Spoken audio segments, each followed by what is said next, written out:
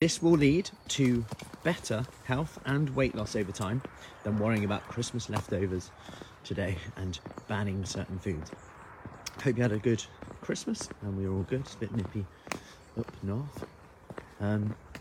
So I wanted to touch on this because it's that time where we may be between Christmas and New Year now already, where we go into that space of, where can I get Easter eggs from? I joke. Although some people are, and I know supermarkets are already selling hot cross buns, so they move on fast. And that's a good tip for all of us, to move on quickly, not dwell. Anyway, back to where we were. It's very easy to write this time off and go, I'm going to start something new and different. And we change the action. I spoke about this the other day, but we change the action before perhaps changing what we or how we think. And this is the key thing here. And I would actually go as far as saying that you'll get better results, better health outcomes, and research shows this as well, better weight loss if you actually look at why you do certain things, why we do certain behaviours. And this comes from journaling, this comes from accountability, this comes from support, and this is why we're so big with the accountability of what we do at Fruity Fit. And morning, Krista, I hope you had a great Christmas. You said breakfast then. I've got breakfast on my mind. If we understand why we do certain things, why do we overeat, why do we comfort eat, why do I want to lose weight, and why do I always not stick with it?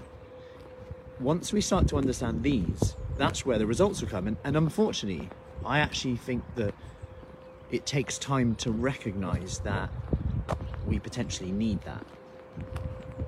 And we all think that that's a weak thing to admit. And I think that is a big problem. I see it amongst guys, like when we're with couples, some of the women as well. In our Kickstart, that we almost feel like, well, I know what to do already, so I should be doing it. And one thing I would say that you can do today, which is free, is to actually just start to journal a little bit. Like, why did I overeat? Like, I've had a few long journeys over Christmas and without the kids actually, and you start to think, okay, what do I do today? What's the wins today? I start to journal a little bit because there's only so much radio and music and podcasts I can listen to in my head. Like, did I make a good choice there? And it's a really powerful thing. You can get quite critical with yourself, but a good way to start is with gratitude. What am I grateful for? And I'd go as far as saying is the mood you can get in by doing this is super powerful. And would that impact our actions more long term? And we can start to track things. Okay, what am I going to go through with my food today? What do I want to get done? A bit like we do in our accountability challenge. What's one thing I can do today? And then lead into it in the end of the day. What did I do today? Did I do it? Okay, why didn't I do that today? Was it my environment? Was it my mood? Was I impacted by others around me? And this is like quite deep work. It's very unsexy. It's a lot sexier just to get someone to tell you exactly what to eat. And yes, we can do that. But we want to make sure that this is a long-term transformation, not just something you do for January. So, and obviously to help you with this, we are doing our free 5-day Kickstart, which starts on Monday, the 9th of January. I'll put the link in the comments, by the way, for you to register. That starts Monday, the 9th of January, which is soon going to be here. So we can start small though, in that, okay, why? Why didn't I do that? And why did I do that? And I think that's a powerful place to start.